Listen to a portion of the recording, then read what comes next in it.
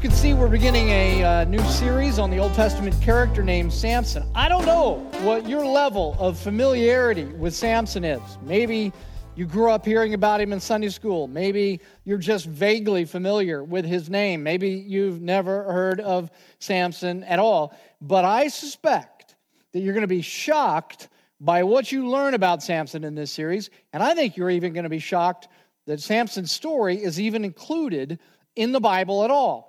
I think maybe the best way to describe Samson and who he is and what his life was about was with a phrase that Winston Churchill used to describe Russia in 1939, that Samson is a riddle wrapped up in a mystery inside of an enigma. On the one hand, full of potential, good-looking, a superb start to his life, handpicked by God to lead a revolt against Israel's enemies, flashes of genius, that's on the one hand. On the other hand, an emotionally immature, mostly shallow-minded playboy whose life resembles a tawdry soap opera. And then, on the third hand, which I don't even have, you should also know that he is hailed in the New Testament, in the book of Hebrews, as an example of faith. What do you make of that? Well, he's a riddle wrapped up in a mystery inside of an enigma. If you like your heroes squeaky clean, you're going to be disappointed by Samson. If you like postmodern anti-heroes, you're going to be disappointed by Samson. If you like stories about villains, you're going to be disappointed about Samson too, which is a great way to start a new series on Samson, to say you'll all be disappointed by Samson in one way or another. But I promise you that you will all be fascinated by Samson. Why? Well, say it with me. Because he is a riddle wrapped up in a mystery inside of an enigma. The wild and crazy story of Samson's life is found in 4 chapters in the Old Testament book of Judges. I'd like to ask you, if you would, to turn with me there to the Old Testament book of Judges, chapter 13. Judges is sandwiched in between the books of Joshua and Ruth. If you have an old school copy of the Bible like I do up here, you can follow along. That will help you find. Judges chapter 13. Just a word here that the book of Judges gets its name from a period of time in Israel's political history in which they were what's called a political theocracy. In other words, they were ruled over by God himself. He was their king. They did not have a human king, a human political leader. However, from time to time, God would raise up someone who would lead his people and rally them against their enemies. These people were called judges, but they weren't judges in the way that you and I think of judges. Think more like Mel Gibson in Braveheart and less Ruth Bader Ginsburg, right? So like they were military leaders, political leaders, all right? They were liberators from surrounding nations. Samson is the last judge in Israel, and man, oh man, I just want to tell you that the judges end with a bang with this guy, Samson.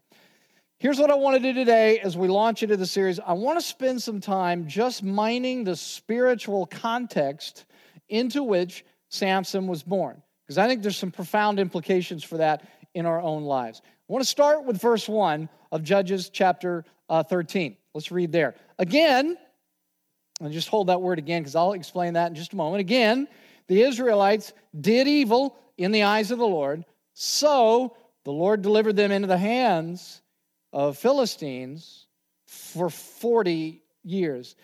Now, this word again, the book of Judges tells a very sad story about this very specific time in Israel's history. Understand that Israel was birthed as a nation by God himself. Like they didn't already exist and then he named them. He created a nation.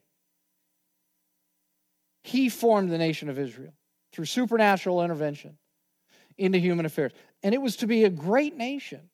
Like they were chosen by God to be the nation through whom he would rescue the world from sin and despair. They were given this great and very unique law to live by, a beautiful law that was the envy of all of the surrounding neighbors. Worship God and love your neighbors. That was the essence of this law. It was unheard of. And if they did that, they would live in the word was shalom, peace and prosperity and blessing and unity. But Israel constantly chose to rebel against God. And instead of worshiping this God who called them to love him and to love people, they would worship the bloodthirsty pagan idols of the nations around them. And the book of Judges records this never worked out well for Israel. But Israel never seemed to learn. And in fact, they were trapped in a repeated cycle of rebellion that spiraled downward over time. Now, here's what that cycle looked like. And we're going to put this graphic up on the screen for you. And I'm going to tell you that the reason it's black and white, the reason it's simple, the reason it's not complex, the reason it's not beautiful is because I made this myself. I'm embarrassed by the amount of time it took me to make this, but here you go, all right? Here's how it go. Here's the cycle. Israel would rebel. They'd rebel against God. They would worship the pagan gods of the surrounding nations. Then God would discipline them by allowing one of the surrounding nations to rule over them. Inevitably, that would prove to be terrible, and the people of Israel would cry out to God in repentance. And then in response to their repentance, God in his grace and mercy would raise up a judge who would deliver them from their oppressors. And for a time, they would experience peace and shalom until the cycle started up all over again. And that's what the book of Judges is about, really. This cycle that keeps repeating itself over and over and over and over throughout the book. Now, be careful. Be careful, because I think it would be very easy for us to be very hard on Israel and to think, well, why didn't these people learn? But I want to tell you that this cycle that they're in, that they were in, that repeats over and over, is not something that's foreign to you, because you get stuck in a very similar cycle of behavior. Even if we wouldn't label it with all the same words, this happens to you. For instance, those of you who are relatively newly married. I'm going to put up a graphic. I want to see if you recognize this cycle. Here it is. Things are going along. They go along fine. Then you have an argument. You get mad at each other about it for a while. There's silence. No communication, no intimacy, no sex. And then one of you in the marriage says, this is stupid. Why are we doing that? I'm so sorry. Let's not keep fighting. And then you have makeup sex, and everything is right with the world. Until what? Until the argument comes back again, and you do the cycle all over again. Do you recognize the cycle? It's really the same cycle that Israel repeated again and again in the book of Judges. Now, those of you who aren't married, you don't have to be married to experience this. Let's say you had a really bad day. You feel sad, you feel unappreciated, you feel angry, you feel lonely. Let's put up the next graphic. See if you recognize this. I'm just spitballing here now, but you go out and buy a gallon of, say, chocolate ice cream. You stuff yourself with a gallon of it as you eat your emotions. The next day you wake up and you're like, yuck, why did I do that? You feel terrible about it. And so you say, never again. And you go work out. You go out on a diet. You eat clean. All is great. You post your workouts on social media. You're feeling well. And then your boss hollers at you. And your boyfriend or your girlfriend breaks up with you. And you go back to the store and you buy the gallon of chocolate ice cream and you repeat the cycle all over again. Judges, you see, isn't just the story of Israel. It's the story of you and me.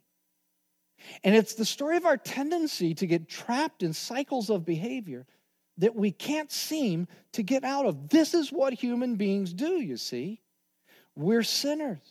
And sin always traps us in a cycle of despair that we can't get out of. And left to ourselves, there would be no hope for us individually or for the human race collectively. Because what do we know about cycles like the ones that we just saw? Over time, the behavior that starts the cycle calcifies, and then it intensifies, and then we become trapped by it, defeated by it. Why have makeup sex? We're just going to fight about this again. Why eat clean and work out? I'm just going to give in to the ice cream again next time something happens and makes me feel sad or angry or lonely. Why do it? You get hopeless over time, more calloused by whatever it is, more tolerant of it. And you see, that's where Israel is between verse 1 of chapter 13 and what comes next in verse 2. Let's read from verse 2. A certain man of Zorah named Manoah from the clan of the Danites had a wife who was childless, unable to give birth. The angel of the Lord appeared to her and said, you're barren and childless, but you're going to become pregnant and give birth to a son. Now, see to it that you drink no wine or other fermented drink, and that you do not eat anything unclean. You will become pregnant and have a son whose head is never to be touched by a razor, because the boy is to be a Nazirite dedicated to God from the womb. He will take the lead in delivering Israel from the hands of the Philistines. Now, we'll come back in the weeks ahead and explain some of the details here. But for now, I just want you to notice, and I think this is very important, that there's something missing between verse 1 and this account of Samson's birth. Did you notice it? Let's put the cycle back up on the screen, and let's see if you can find what's missing. Verse 1 says, again, the Israelites did evil in the eyes of the Lord. What is that on our cycle? Okay, good. You're right. That's rebellion. So, verse 1 says, the Lord delivered them into the hands of the Philistines for 40 years. What's that? That's the discipline. But then, did you notice something?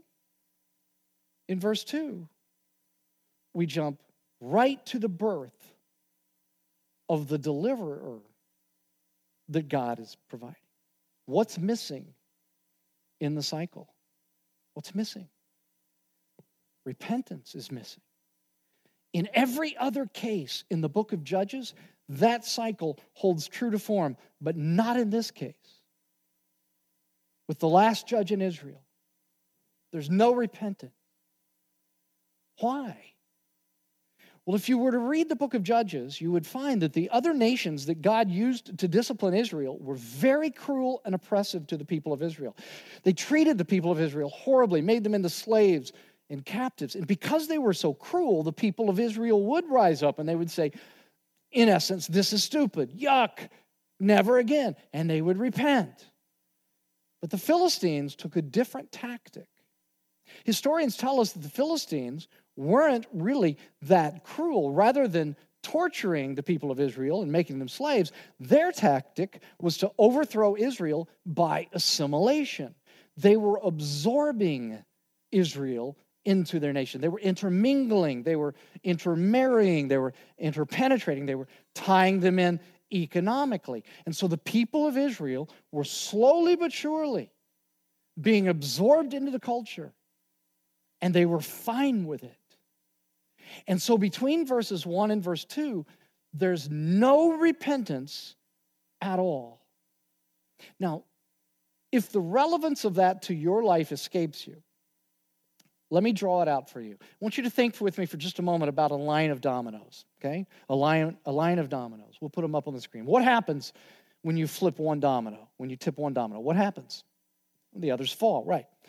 Had Israel been absorbed into the Philistine culture, they would have lost their own unique culture. And within a generation or two, there would have been no Israel. Now, that's a crisis, because God had promised that he would send a Messiah through the Jewish people. So, here we go.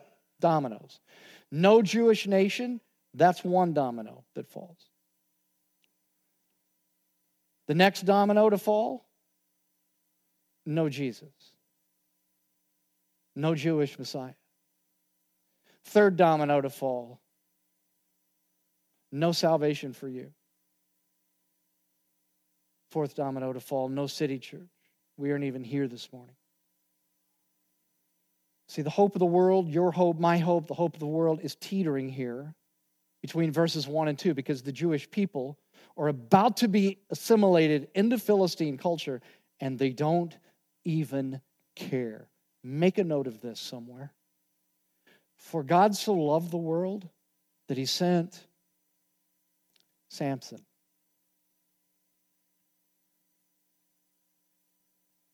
For God so loved the world that he sent Samson. That's the message of the birth of Samson. God, out of covenant faithfulness to his promise, would not abandon his creation to sin and let it descend into mutual destruction and oblivion. And so despite Israel's callousness and lack of repentance, God did for Israel what Israel was incapable of doing for themselves. He sent them a deliverer. Now let me ask you something. Does that sound familiar to you? When you read this account of the birth of Samson, does it remind you of anything? Like, let's add it up here. A woman told by an angel that through supernatural means, she will become pregnant with a firstborn son who will be a deliverer, a savior, you could say. Sound familiar? Miracle birth, angel of God, firstborn son, deliverer of Israel. Does that remind you of anyone? Yeah. It's almost as if we're reading the nativity story in Luke chapter 1 of Jesus' birth. And we're meant to make this connection here. God is signaling to us that there's a connection between Samson and Jesus. I mean, their lives would look very different for sure. But in both, God was intervening in human history, and he was doing it, listen to me now, he was doing it for your salvation.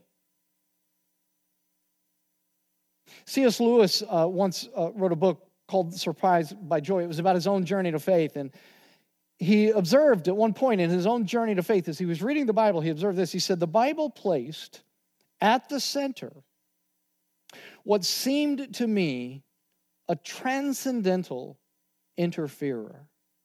Do you know what he means by that, a transcendental interferer?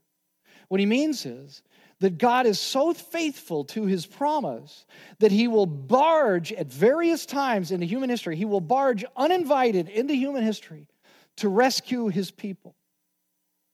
And that's what he does here. For God so loved the world that he sent Samson. Now, this has a couple of tremendous implications for your life. Implications that can bring enormous peace to your soul. Here's the first one. If you're a believer in the Lord Jesus Christ, this fact that God intervenes into human history because he so loves the world that he sends Samson, what that means is that your relationship with God does not now and will not ever depend upon you. Do you understand this? Your relationship with God does not now and will not ever depend upon you. Long before you ever drew your first breath, long before your parents or grandparents or great-grandparents ever drew their first breath, long before you ever came to believe in Christ, long before Jesus was born, in about the year 1118 BC, the great transcendental interferer sent Samson to deliver Israel so that his plan to save you through Jesus Christ would not be thwarted by Israel's human rebellion. Now, what did you do? What were you doing in 1118 BC? What were you doing? What did you do in all of that? Well, you didn't do anything. You weren't even alive. The New Testament deliberately chooses a word to explain what God has done, all of the work that God has done for your salvation, even the work that he was doing here in Israel in 1118 BC through Samson. And the word that the New Testament chooses is the word gospel. It's the Greek word euangelion. And what's fascinating about this word gospel is that it wasn't a religious term at all. See, what would happen is that the Roman Empire, when they conquered some nation, there were all of these remote outposts of the empire. They didn't have CNN or Fox News or MSNBC or the Roman Empire News or whatever. So the Roman emperor would send a messenger out into these remote corners of the empire to tell them the good news of Rome's recent conquest. And the word that described what this messenger was doing was this Greek word, euangelion. First part of the word is which means joy in Greek. And the last part of the word angelos meant messenger. So the word gospel meant news. News that brings great joy. Now, the key concept here is news. Let me ask you something. Where do you get your news from? I don't know. Wherever you watch it, whatever the platform is that you get your news on, whatever station, whatever place you read it. Let me ask you something. When you get the news, what did you do to make that news? What'd you do? You did nothing. Someone else did something that you're hearing about or reading. You didn't do anything. You just heard it. The reason that the authors of the New Testament chose this word gospel was to convey what we see here with Samson and throughout the rest of the Old Testament and into the New Testament with Christ's birth, life, death, and resurrection. What they're trying to convey is that Christianity is different than any other religion in the world, in that Christianity is the joyful news of what God has done to accomplish your salvation through the person of Jesus Christ in history. God has done it, you see. That's the news. God promised to raise up a Messiah through Israel. God formed the nation of Israel. God intervened in Israel's history, even though they didn't deserve it, to send Samson to rescue them, so that God could one day fulfill his promise to send a Messiah through Israel in the person of Jesus, who would die on a cross to rescue you. You see, this is all the story of what God has done. What did you do? Nothing. The gospel is the story not of your obedience, but the gospel is the story of how God has been working for your salvation throughout all of human history, because that is what he promised to do. So, here's where that brings peace. If you're a believer in the Lord Jesus Christ this morning, your relationship with him does not now, nor will it ever, depend upon you. If you find yourself thinking that God loves you because of how good you are or because of something that you've done, or if you find yourself here this morning thinking that God doesn't love you anymore because of how bad you've been, you have missed the point. The gospel is the good news of what God has done for you in human history. For God so loved the world that he sent, long before you were ever even alive, Samson. There's another implication of this for your life, though. And I think this one can bring enormous peace to your soul as well. And I'm going to just put it this way. God can write straight with crooked pencils. God can write straight with crooked pencils. And you're going to see this in Samson's life in the weeks ahead. He's a crooked pencil, believe me. But you can see it even in Israel's lack of repentance in verse 1 and in God's announcement of Samson's birth in verse 2. God can write straight with crooked pencils. In my capacity, you can probably imagine, I meet an awfully lot of people who are trying to figure out God's will for their life, and some are paralyzed by that. Like they can't make a decision. They think that everything about their future depends upon their decision. What if I make the wrong decision? If I make the wrong decision, if I do the wrong, will I be on God's plan B for my life?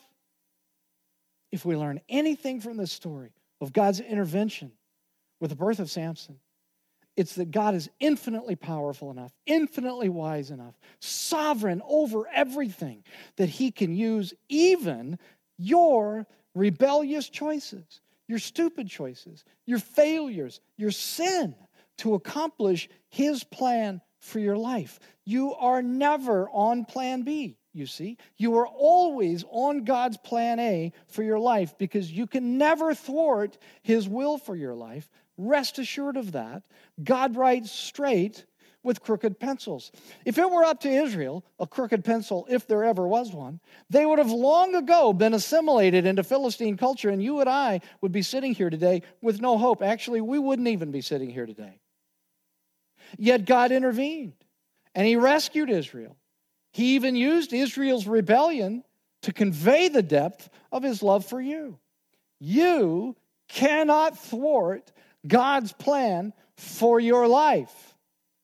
You can also rest assured that no one else can thwart God's plan for your life. No one else's bad decisions, no one else's hurtful actions, no one else can thwart God's will for your life. Not Israel's rebellion. That couldn't thwart God's plan for your life. Not your boss, not your ex, not your parents, no one. Because God can write straight with crooked pencils. I follow someone on Twitter who wrote about how her grandmother came to faith in Christ. And when you hear her grandmother's upbringing, I promise you, you won't be able to predict the outcome. I want you to listen. She said, and this is brief because it's obviously limited by Twitter's character count. But listen to this. She said, my grandmother was raised and then abandoned by her alcoholic mother, who brought strange men home, leading to my grandmother being sexually assaulted. But she heard the gospel from a friend when she was a teenager, and then she jumps to the end of the story. She says, the majority of my grandmother's descendants are now believers in the Lord Jesus Christ. And let me ask you something. Wouldn't you think an alcoholic mother, being abandoned, being sexually assaulted, wouldn't you think that that would thwart God's plan for generations to come? No, because God can write straight with crooked pencils.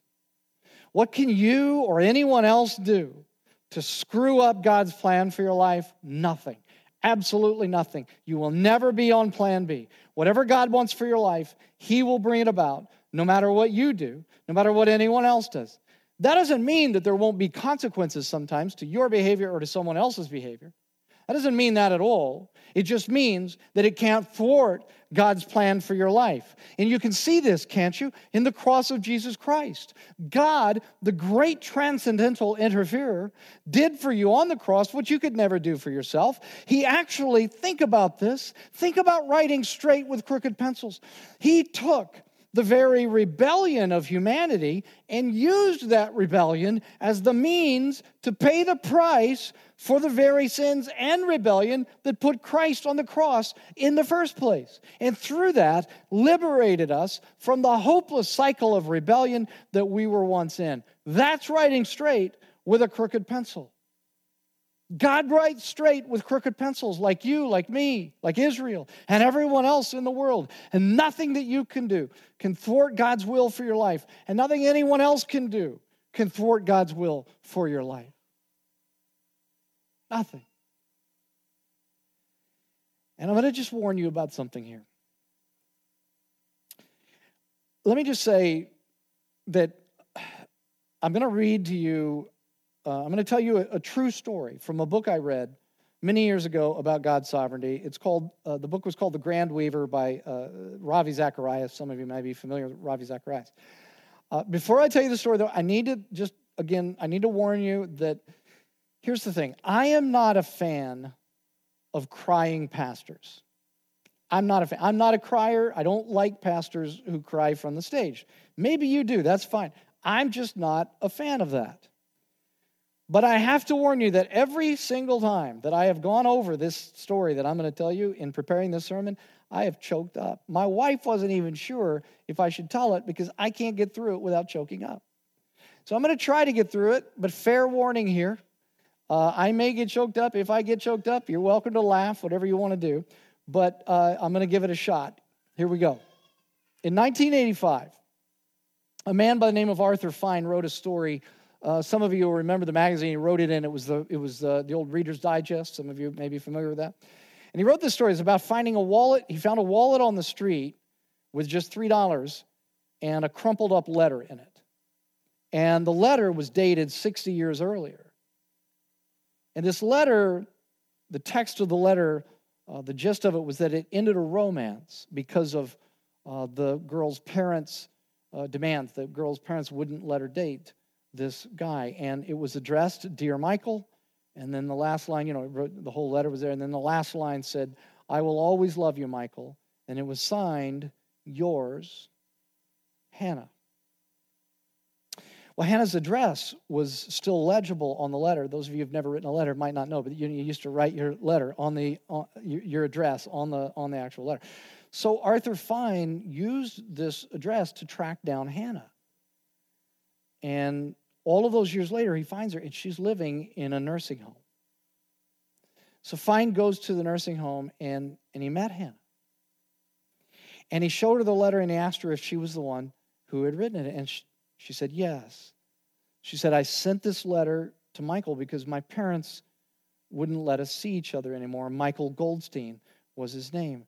And she said, if you find him, tell him that I think of him often and never did marry anyone because no one matched up to him. And she said that brushing tears from her eyes. As Mr. Fine was leaving the nursing home, the security guard at the door asked about his visit, and Mr. Fine told him the story. And he said, at least I was able to get the last name from her, the guy who owns the wallet. His name is Michael Goldstein. Goldstein? Replied the security guard. There's a Michael Goldstein who lives here on the 8th floor.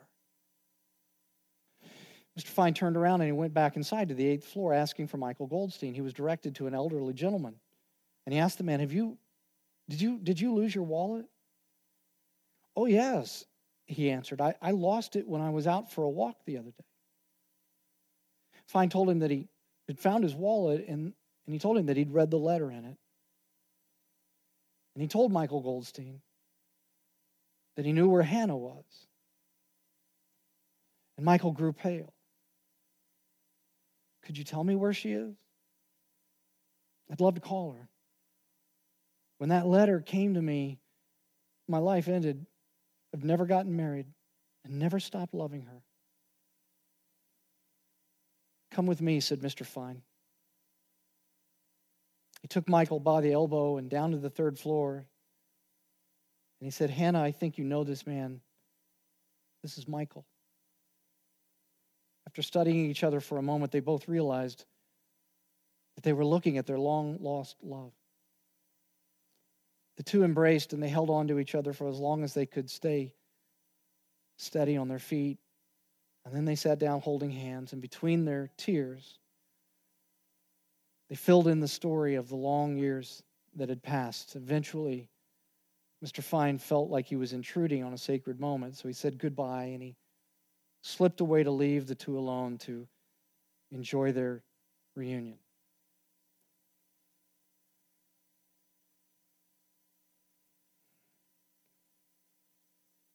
So here we go.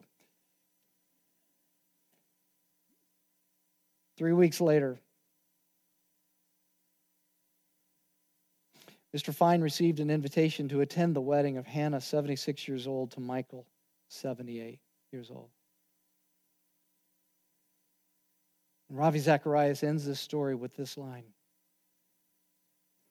The work of a sovereign God leaves us overwhelmed at the way he weaves his threads, which is just another way of saying God writes straight with crooked pencils. No one can thwart God's will for your life. Not you. Not anyone else. For God so loved the world that he sent Samson when Israel didn't deserve it, when Israel wasn't repentant, when Israel was being assimilated into the Philistine culture, and they didn't care.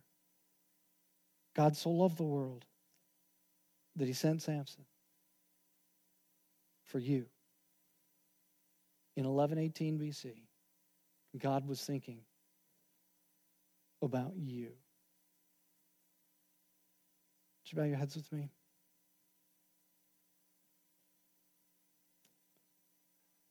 It is overwhelming, Lord, the way that you weave the threads of your plan for our lives together. Everything else in the world tells us that everything that we become depends upon us. Every other religion tells us that our salvation is based upon us, upon our obedience, our goodness, whatever. You tell us, though.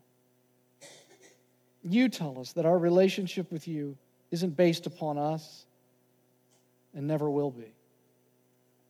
Everything else in this culture tells us that what we will become in our lives is dependent upon our good decision making.